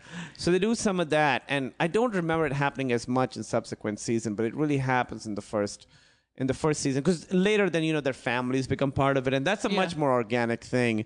It makes sense that you would just open... Yes. You know, the world would grow to see like, oh, okay, now I understand. Right. You have family instead of being like, oh, ex-boyfriend, look at this, and he's possessed now because that makes sense because now that you're involved in this stuff, these things would start happening. Yeah, too. that is crazy. It's a bit of a leap to like. It's a total leap when you're launching a show that you would immediately do that. I would totally buy it in a second season. Yeah, third season. Well, because you've seen enough stuff. Like if you've seen like 40 things, one of them could be weird like that. But if you've only seen 10 things, one of them being weird like that is weird. Although the bad guy who is Mulder's like nemesis in this, he's great at drinking water in a creepy way. Super weird with handcuffs in a courtroom. Yeah, I bet that's what the script said. Like, now drink water in like a really bad, really creepy way. Make it like super creepy. Make water really creepy. Why is he so smug? Does he know he's gonna live forever? He doesn't know that. No, I think he's just like supposed to be pure evil. Yeah. Because right. I mean, I don't know how often this would happen. This actually happens in real life in crime in a hostage situation, but I feel like many criminals who take hostages in like a heat of a moment kind of a thing, that it's not like a hostage thing where they take, you know, like a Dog Day Afternoon, but like where they just grab somebody as a human shield. Yeah. I feel like 10 times out of 10, that criminal is not going to kill that person. I would think so. You know, like they don't, because that's not the point. You know, they're just trying to get out of there. Right. They don't actually want to murder that person. Right. But I think he is supposed to be pure evil, that he does not care. He's just a monster. He will just kill whatever. So maybe that makes sense. That's why he's being smug, because he's like, I'm going to get He's like, I don't care. I'll kill you. Well, he says I'll kill you, but he has no way of backing that up. Right. But it would still suck to hear that. Absolutely. Yeah. So smug. Another thing I noticed about this episode, it's not as funny. There's some funny stuff in the beginning where Mulder says, she says, why are we here? Scully says, why are we here? And Mulder goes like, oh, it's a felony because it's a robbery in a jewelry store. And she's like, thank you. So there's some rapport stuff, but later the episode isn't as funny as some of the other episodes, which I didn't love. And I didn't love that Mulder is a pretty bad cop in this. He really does nothing. It moves slow because of that. He makes no headway. And then Scully's friend has a cello recital at the end. And that's the crop he circle. just knows that I'm going to a cello recital. He figured out I do love that she's like, he figured out my voicemail or my answering machine code. Because I totally forgot about that. The dial-in number. She's like, he figured out my dial-in number.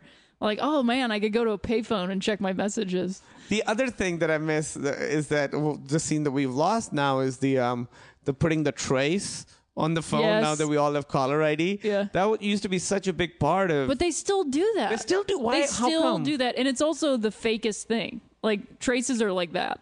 Yeah. Like, as soon as you press the button, it's traced. It doesn't, like, have to go through a map on Yeah, you the see wall. the map, like getting smaller. Oh, we can't get around the church. I don't know. Hang on. Keep him on there. We can't get around the church. There's too much Just keep talking spirituality to in him. this. Talk to him about the Animaniacs or something. It's like such bullshit. The Tiny Toons are Animaniacs. I gotta know. I gotta know. Where do you fall? Have you played the Pokemon games? Are you into it? I like Magic the Gathering. Mulder is such a bad cop in this because there's one part also where he says, I stood next to you while you're getting coffee this morning. Like, you're a terrible cop. Because that guy's also at the fucking game, right? Yeah. When Mulder just He's goes everywhere to watch the game. And the other thing that I think is super dumb, I think this is bad writing, is when they have like latch on to one thing that makes someone human. So like the guy's dead. And they show that it's sad because the kid is now an all-star football player and the dad can't see it. And also when Reggie dies, Mulder's like, oh, he was working on this novel. Yeah. He just got divorced. Like, it was like insult, or his like wife died from Is that what it cancer. was? That's what it was. She was battling cancer. It's like just laying all this sadness on top of you. I think what it does a lot is like, so they've got this image of the salamander hand that they know is coming up later. So they really kind of lean on that a little bit where they're like, oh, the writing's the same, but it's kind of different. It's almost like they're wearing gloves, or it's like there's no handprint. So they like really sort of set up the hand being a thing coming up. And I think that works well because I think that hand is a fucking creepy ass image. It's a very creepy image. How did they not see that guy? They spent so much time with that like criminal sketch artist who had with all different versions that didn't have a mouse, and she was changing it, which I'm not like How is she changing it? Like a scholar about Photoshop or photo imaging programs, but I do believe that they did not really exist before a mouse technology existed, and I don't think you could just have a ton of keystrokes and then like make him old. Well, because there's also a part where Mulder goes, he must be wearing some kind of disguise, and she just puts like a beard on him. Like a huge like carnival beard on him. Yeah. Like, what kind of disguise? Yeah. Be a little more specific. Put a beret on there or something. And then I did some research on this. So the guy reverse engineers progeria, or kids who have progeria and that disease, and that's how he makes people like younger, is using that. And there's a cool idea in there where he says that he saw a disease as a, how does he call it? Like an illness, as an illness rather than an inevitability. I thought that was a fun idea. So they showed the girl, the progeria girl in the footage, and Mulder goes, she looks about 90. Like, don't be a fucking asshole. She doesn't look 90. She doesn't look 90. And I looked her up, and that's a real kid who has progeria. And they contacted, here I'm going to look up exactly, they contacted like the progeria like foundation, and they found this girl who is, far as I can tell, still around. You're kidding. And she was the prom queen in 2004. Oh, that's awesome. Of her school. How old was she there? I think she was probably 6 or something, because if it's prom queen 12 years, 93, 2004. Yeah, that works about right. And as far as I could tell, she's still alive. Wow. So that's pretty impressive. And I didn't know how I felt. I was like, that's weird that they got a real person who has a real disease to like sort of show this, you know. But apparently she was a big fan of the show. Yeah. And the parents were fans of the show. So it's kind of cool that this kid got to be in this show. And I can't imagine that it's any, I mean, it seems better to me. And she wasn't, I don't think she was like portrayed in a sad way in any way. It's definitely not worse than like Maury. Because like Maury has kids with progeria and like extreme dwarfism and stuff. Oh, like really? I haven't like seen the kids Maury. that have like, I used to spend a lot of daytime TV by myself because I was an only child, so I spent a lot of time just watching whatever garbage was on television. Or just you being lonely watching. Yeah, there just are watching kids whatever. who have it tougher than I do. Yeah, well, I'm okay, but yeah, I feel like this show, and if she's a fan and stuff, it's like. I don't know how this came up, but I was looking up primordial dwarfism. Oh, that's yesterday. what I meant. Yeah, And that's when they're like very, very, So very small. but also in the right proportions. So Yes. I mean, like as big as an arm. they're like, and I do not mean this in a funny way. They are like a ventriloquist's dummy size. That's like Yeah, how big they are. They're like little doll size. Yeah, they're like a doll. Yeah. Oh, he says he saw aging as an opportunistic disease, is the quote. And I thought that was a fun quote. Again, in this one, one thing I want to say real quick. They call the doctor, by the way, who when he shows up, he looks just like Waldo. If you look at it again, he's got the Waldo glasses. He's got Waldo face with creepy cataract eyes. And he looks a little bit like Bob Geldof in the Wall too. Oh, yeah. Like slicked back weird hair and yeah. But they call him Dr. Mengele, which is another Nazi reference. This is a theme that keeps coming up, at least in the first season a lot, and more as it goes, where like World War II crimes. We defeated the Nazis. We don't do the shit they do. And then you find out that the government, at least on the show, is doing the very shit that we sort of fought the government, that we fought the Nazis to, the reason that we didn't like the Nazis is exactly the stuff that our government is doing now. It's the ghost of the past haunting us. You see that a lot. Again, in this episode, Scully's in danger, huh? Or at least they sort of play that she's going to be in danger. I mean, she like knowingly agrees to be in danger. So I had like a little less of a problem with that. Yeah, because she's like wearing the vest and she knows what's up. And well, they set up earlier. Earlier, you think she's in danger, but it turns out to be just that doctor. Right. They do that. And he says, the man who owns the fountain of youth rules the world, which is not like an existing quote, but he says it as if it's like the oldest It's totally quote. like it's almost like a cartoony villain kind of a thing to say, like, ha-ha! Yeah, rules the world. Yeah. And then when he says that the government finances research, Mulder gets excited again. Oh, the government sucks. Okay, this makes sense. The other thing, Deep Throat shows up, and Deep Throat tells him again. I always love when Deep Throat shows up. In this episode, it felt a bit of a crutch where Mulder and Scully in this episode have figured nothing out. Mm-hmm. They've done really nothing. They've made no headway, and then suddenly Deep Throat shows up just to tell them what the story is. And this was the first time I felt like a little Deus Exy, where he shows up just to sort of tell them the stuff they need to know. Scully's friend has a cello recital, which I thought was very, very adorable. If you guys go back and watch, or you should watch too, right at 41, right when the guy pulls out a gun, Mulder pushes a guy super hard for no reason. He pushes him for no reason. That's awesome. I watched it 5 times. Yeah. Is in slow-mo or it's in regular speed? It's in regular mo. Okay. But he pushes like a guy who's off to the side Not anyway. even in his way. He's not in his way. Mulder pushes him super hard for no reason. And then at the end, Mulder's big. They set up the exact same scenario again. Right. That, earlier Barnett has a human shield and he doesn't do anything. And now he's got the cellist human shield and now Mulder does the right thing. I thought that was a little pat. It was on the nose. Little on the nose. And it's this big like, hey, you didn't do it by the book. You did it. You did it. Which is like, it's okay. Mulder's not been doing shit by the book for a long time. Yeah, I mean, he's like in the basement. in a basement. Yeah, he's locked in the basement looking for UFOs. I don't think that's a problem for him anymore. So this episode has exactly the same ratings as the last one, 7.2 share, 6.8 million households, exactly the same.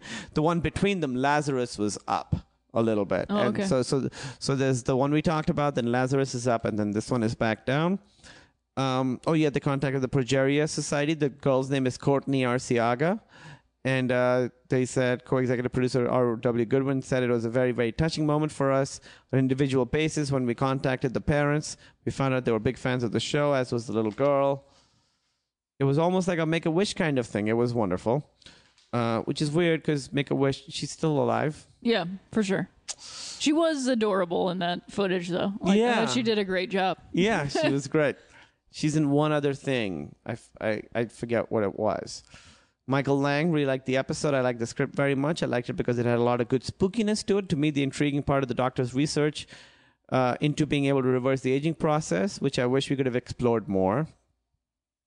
And then the director says, we felt it was good because it made the disease visible, so it helped create more public awareness of it. So they're talking about how they did a service to progeria.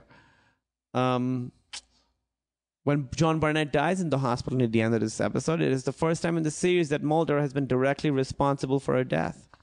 So that's interesting. That is interesting. Before I go to the message boards, which I really think are pretty interesting this time, is there something you want to say about the episode? I really liked the cataracts thing. Yeah. That there was like one thing he couldn't figure out. Because that's always, it might be a little cliched, but I love No, I that. liked it.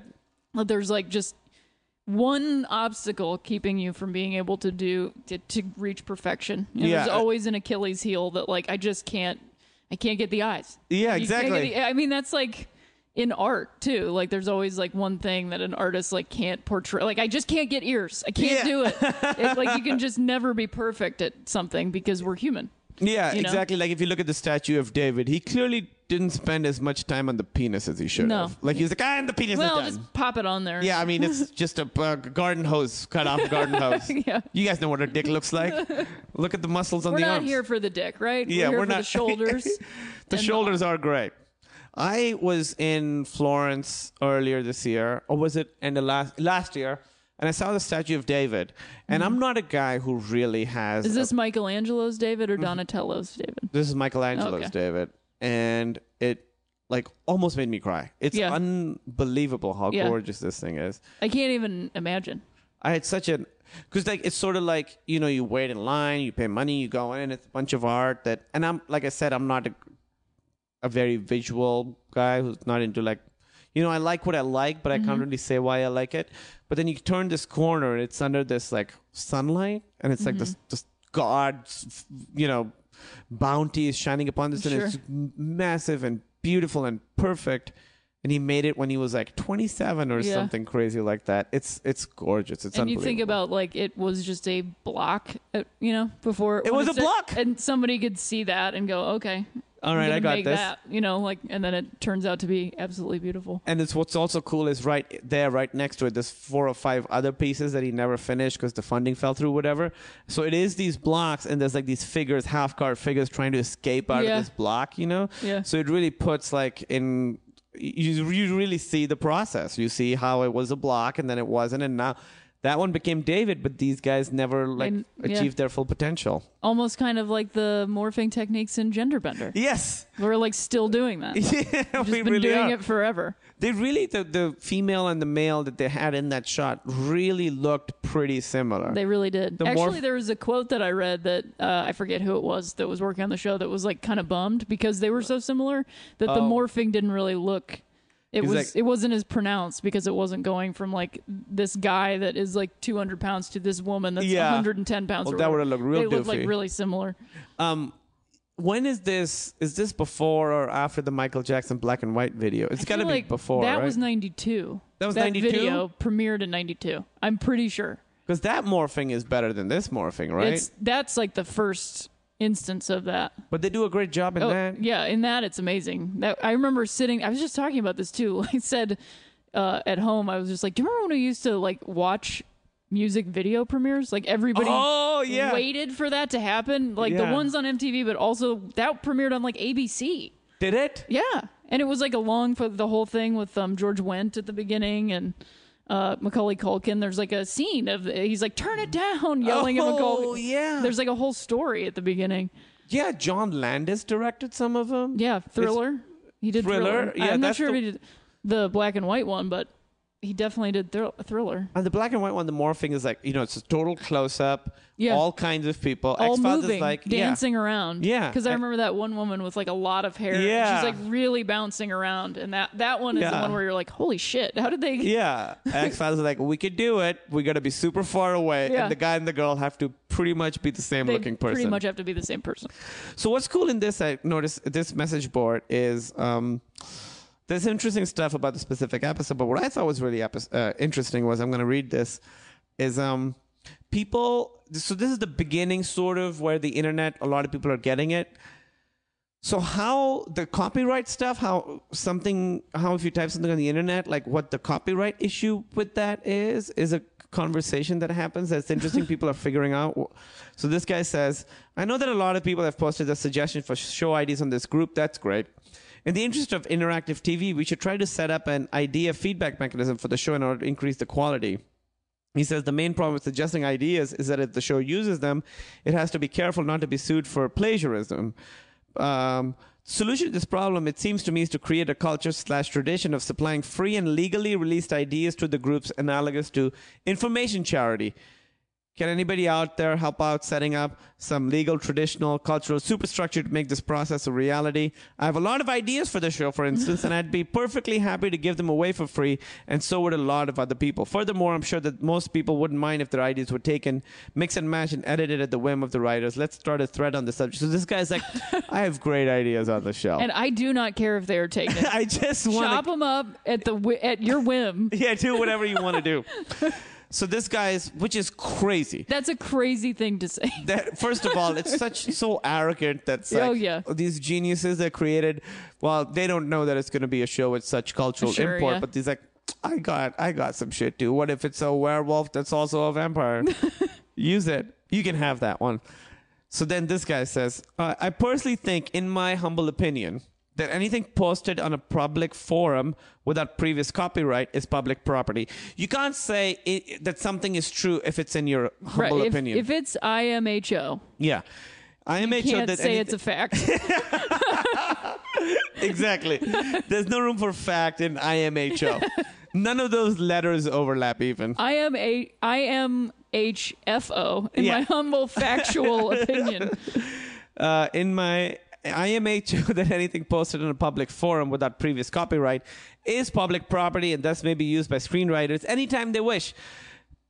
Basically, think of us as personal but somewhat distant friends of the screenwriters. And by incorporating something we say here into a script, he says we weigh here into a script instead of we say. So clearly this guy has great ideas. They're simply using an idea of one of their friends, in quotes, came up with one night over coffee. Since there is no copyright on what we say here, since it's 1 part originality to 10 parts opinion anyway, it's open season on concepts. Just my 2 cents. Again, you can't have 2 cents and the law. And say this is what's also true. So these guys don't know. I mean, now that's like the birth of the super egotistical tone of the internet. Yeah. Oh yeah, we're friends with these guys. Because we spend every Friday or whenever this premiered. That's exactly right. Yeah, oh yeah, we're friends. They know us. Yeah. They read this. They're reading it right now. They get it. They're spending all this time, just like we are, analyzing the show they already made. Yeah. And we have great ideas. And they have great ideas. They don't know. They're running out of ideas. We need to have coffee with them over the internet. We have to have coffee. Virtual coffee. Just my 2 cents. But it's interesting. Now people know that if you write something on the internet, in a way that's kind of copywriting it, because you can't just take it and use it. There's proof that you've had it online before someone else. Everyone kind of knows that. But these people don't. Yeah. It's the beginning of this stuff. But although people do steal stuff all the time. People do steal stuff. And but they don't. I've noticed that crediting things, people don't. Well, there's that over the 4th of July weekend that we just had, the American Apparel social media person posted the Challenger disaster as a fireworks display. So I feel like people that are using the internet don't totally understand crediting things. I also saw something recently, in an article, a photo that was clearly an artistically, purposely shot. Somebody came to this guy's house, took photos, and they were like, here, use these for magazines, or this is your headshot that you distribute. And the credit in the article was www.facebook.com. No! They found it on Facebook, put it in Variety's top, it wasn't Variety, but top 10 most influential vegans or something. And they grabbed it from Facebook, and instead of reading photo by this person, they were just I got it from Facebook. Well, you know what it is? Doesn't Facebook have a thing in their thing that nobody reads, that all photos are owned by Facebook? Yes, and also Instagram too. Well, wow. It's pretty bad. So they can sell your photos for advertising or stock photo. It is pretty bad. So but other people, you couldn't take I couldn't take your Instagram photos and then distribute it as my own. They just you can get in trouble for. That's right. At least peer to peer, you can get in trouble for that. But if Instagram does it, you signed the thing. Crazy. So now these people are talking about that stuff, and then this guy says, it would probably make things a whole lot easier if you were right, but unfortunately, you're 100% wrong. The general thought, certainly prevalent among the online services, is that each poster retains copyright of his or her post, and the services retain copyright of the compilation. And then someone says, first off, if you ain't a lawyer, your opinion is just an opinion, which is exactly right. That's pretty true. Then this person says, my understanding is that you do retain copyright on anything posted. By posting, you've just lobotomized your right of reproduction. Basically, that someone can copy and paste, but then as long as they credit you. And I think that was interesting. So that's an interesting conversation. I thought that was happening, that now everyone understands it. Even if they try and skirt it, they know it's wrong. Back then, people didn't know it was wrong. Also, people are trying to give ideas. That's exactly the reason why, like Dan Harmon, people will come and be like, hey, take this script. And Dan's like, no, I cannot take it. Right. Because if this ends up, you can sue me later. Yeah. And this is proof. That's it right there. It's interesting. There's one part, where we were talking about how they have to explain, what was it? Oh, pheromones they had to explain in this. So certain things like enter the lexicon late, in vitro fertilization, pheromones. And in this one, people are like, hey, Mulder said the bullet went through 8 layers of what? Mulder said the bullet went through 8 layers of what? It's Kevlar. But I guess early 90s, people didn't quite maybe know Kevlar, or maybe this just maybe Kevlar was really new. Maybe Kevlar was new. I don't know. Super funny. And then I was like, oh, so these people, what I noticed was people were always talking about really important stuff. And I was like, oh, nowadays message boards are so dumb. They're talking about stuff that doesn't matter. But this is the beginning of message boards. And they're talking about, even if it's like the conversations aren't like smart, they're trying to talk about smart stuff. And then I found this. So let's read this like a conversation. This is 4 or 5 people actually having an in-depth discussion about this. But we'll read it like it's a conversation. Okay. So you're going to read the bolded parts, and I'm going to read the unbolded parts. Okay. Don't read ahead. Okay. Don't read ahead. And we're going to read this like it's a one-act play. All right. And again, it's 4 or 5 people chiming in. But I read this, and I was like, I'm going to read the entire thread. Yeah. There might be times where you think it's going on too long. Stay with it. All right. So you're going to read the bolded parts. Yep. Okay, so this is the whole thread. Yep. I thought Scully lived in a house. When did she move to an apartment?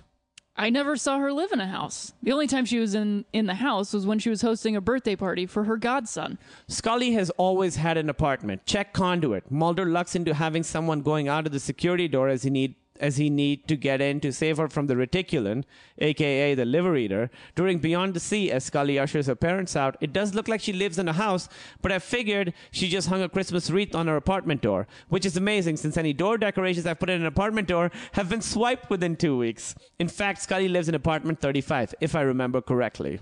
But when she let her parents out the front door or met the doctor in the last episode, the door to her apartment emptied out onto a lawn. Could this be a townhouse or condo setup? I have a friend who lives in the bottom floor of an apartment complex, and his door opens up onto a lawn.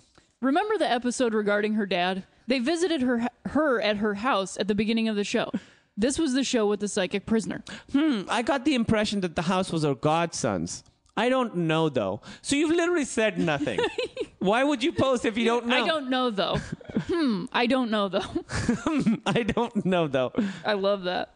For some reason, I've always assumed it was a townhouse. That's the first thing that pops into my mind when I try to picture nice living quarters in the DC area. What they've shown of Scully's place is pretty consistent with that, too, assuming the townhouse is divided into first and second story apartments. I haven't noticed any indication of her having more than just the one floor in her place. So, I guess people were talking about bullshit back then, too. Definitely talking about bullshit. I love that this person is like, which is amazing since any door decorations I've put on an apartment door have been swiped within 2 weeks. I really thought they were going to say, like, any door decorations I've put on my apartment have been deemed illegal by the by the like housing association. The association of that building. So I thought that was really interesting. It's also, a lot of people say first episode Devin Faraci was on, and he was saying how this show was sort of the beginnings of fandom, of a specific kind of fandom where people really give a shit about very specific little minutia. There's an episode earlier where we talked about in the message boards, people are talking about what kind of gun they have. And this is the beginnings of that, I think, where people are talking about what kind of house does she live in. Could not matter less. Doesn't matter at all. Doesn't matter at all. Yeah. But here they are. Isn't this also, well, because I feel like the specific fandom started with Star Trek. Well, yes. This ilk, This this is kind the- of this thing, is the- and then the slash. Well, you guys were shippers. talking about shippers, yeah, Yeah. which is fascinating to me. Yeah, this I is the love that idea, and I think Devin was saying like the great thing about them is that there's no will they won't they, so you can ship away because like it's never going to interfere with your shipping. Yeah. You know, like I love that. Because it is hard to. I was introduced to the idea of shipping through the television show The L Word. So I had no idea what people were talking about. Because I used to download it through, what was that thing called? LimeWire? Oh, no, don't admit that. I mean, I didn't download it through anything. I've since bought it numerous times, so I feel like I've made you're up fine. for it. I totally own Yeah. it. But, the people actually hooked up eventually. And I remember like thinking about shipping and all the people were writing about that on like After Ellen boards and stuff. Yeah. And it is frustrating when they actually do get together because then Yeah. you're like, well, now what do I Well, no, do I... concentrate on or think about the show? All right, Are great. they going to be like divorcers? Like shippers? Or like breakupers? Vorsers. Yeah, vorsers. Or like divs or something. I like vorsers. Yeah, Vorsers is pretty Yeah, good. vorsers. So yeah, they really... and then a couple episodes ago, there's also one where people first start talking about like, hey, are they going to get together? I don't Yeah. want them to. I kind of want them to. So sort of develops this very specific kind of fandom that still I'm finding it's pretty great. Like It's very deep. as this podcast is coming out, I'm finding a lot of people are still very, very into the X-Files. Yeah. It's been really, really awesome. And a lot of people tweet at me and I see that their Twitter backgrounds are the X-Files. And Yeah. they were that before this podcast. Oh, it was already there. And I mean, Elizabeth McKern in Chicago, right? Through like Chuck. I and know stuff. her, yeah. She's like a huge X-Files fan, and she takes photographs. And when she's setting up her lighting, she has Mulder and Scully like dolls As the stand-in? as the stand-ins, and a lot of her photos are those dolls. Oh, really? I Yeah, had no but they're idea. just like Barbie dolls, like Oh, they're not action generic. figures. They're not action figures, no, but they're like full size Barbie doll size. There are but Barbie they have dolls. suits on, and I love it. They had I think they're the greatest. Mulder and Scully Barbie dolls. Yeah. They did. They're super. She has them, and she uses them all the time. I Oh, love it. man. I hope, now when it's coming out in Blu-ray, that'll sort of get people going again. Because I want a third movie. Oh yeah. I feel like they'll do it because actually, have you seen any of the stuff that Gillian Anderson's been doing lately? Like, did you watch The Fall? I watched The Fall and I watched Hannibal. The Fall is so I would good. say I watch everything she's been Yeah. doing lately. I watched a little bit of Californication, and I just had to get out. You got to get I out. couldn't do it. Couple things. One, Mulder said recently in a Rolling Stone interview that he wants to make a third movie. Yeah. And that it's possible until one of the three dies, him, Gillian, or Chris Carter. Right. Also, again, I'm talking about how, people are into the X-Files. And then what I was doing earlier today was watching a blooper reel of Scully laughing. Oh, my Just her God. laughing over and over 10 minutes. It's so weird because, the show obviously runs for 9 seasons, and when she starts, she's so young. She's got Yeah. like baby fat. She's 23 or 24. It's Oh, only my her God. second time in front of the camera. They were so young in was that the pilot. So young. And so this supercut of her like laughing sort of jumps around different seasons, and it's so jarring to see like super young Scully and then Yeah. like a grown woman Yeah. Scully. And now, because I've seen Hannibal most recently, and she's like giggling like, in this very like youthful kind of way. Yeah. And it really kind of like got me a little emotional thinking about, just like she was this little kid and now she's Yeah. this grown, stately woman. I mean, she was always like stately, but she really is in Hannibal and The Fall. She's this very like, she has a lot of gravitas. Yes, she's so. I mean, it's almost like she's a president. She's a president. Like she would. Why has she not played the president? Jillian for president. She should. I mean, Gina Davis did. I feel like she should totally play a president. I would say she's got more gravitas than Gina Davis. I think so too. I love Gina Davis, but she definitely has this like. Because I don't think Gillian Anderson could play like the comedy stuff that Gina Davis could do. Right. Maybe but not. she can play she's probably one of the best TV, like if not the best, female television drama actors. Jillian? Yes. I mean, yeah, she's amazing. Yeah. She's amazing. I will say the only person I would like to see portray a president before Jillian would be Sigourney Weaver. I think For sure. she played a great president. Yeah, she like would a play a great badass president too. Yeah, Yeah. for sure.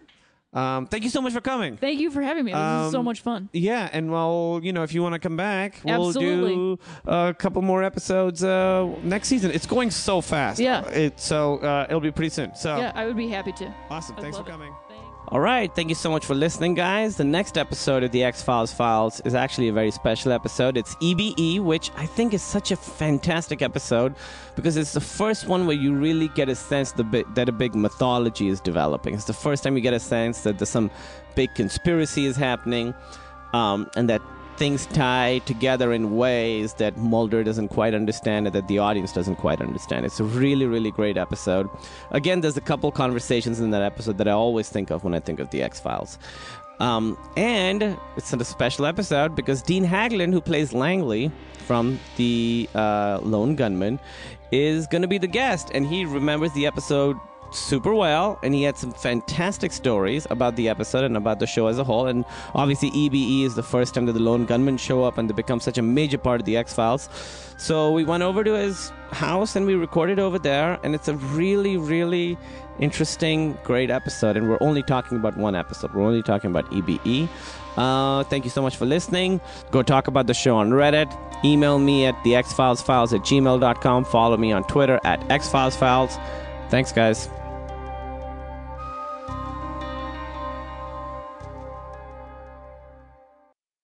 Do you like talking about things you're not qualified to talk about? Us too. The Dumb Nerds Podcast, a show where comedians talk about smart topics they're too dumb for. Every week, your host, that's me, Cassie Jerkins, invites a new funny guest on to get down and nerdy. Laugh and learn about topics like how to buy a house, the Terminator movies, and the Titanic. Check out Dumb Nerds today on your favorite podcast app.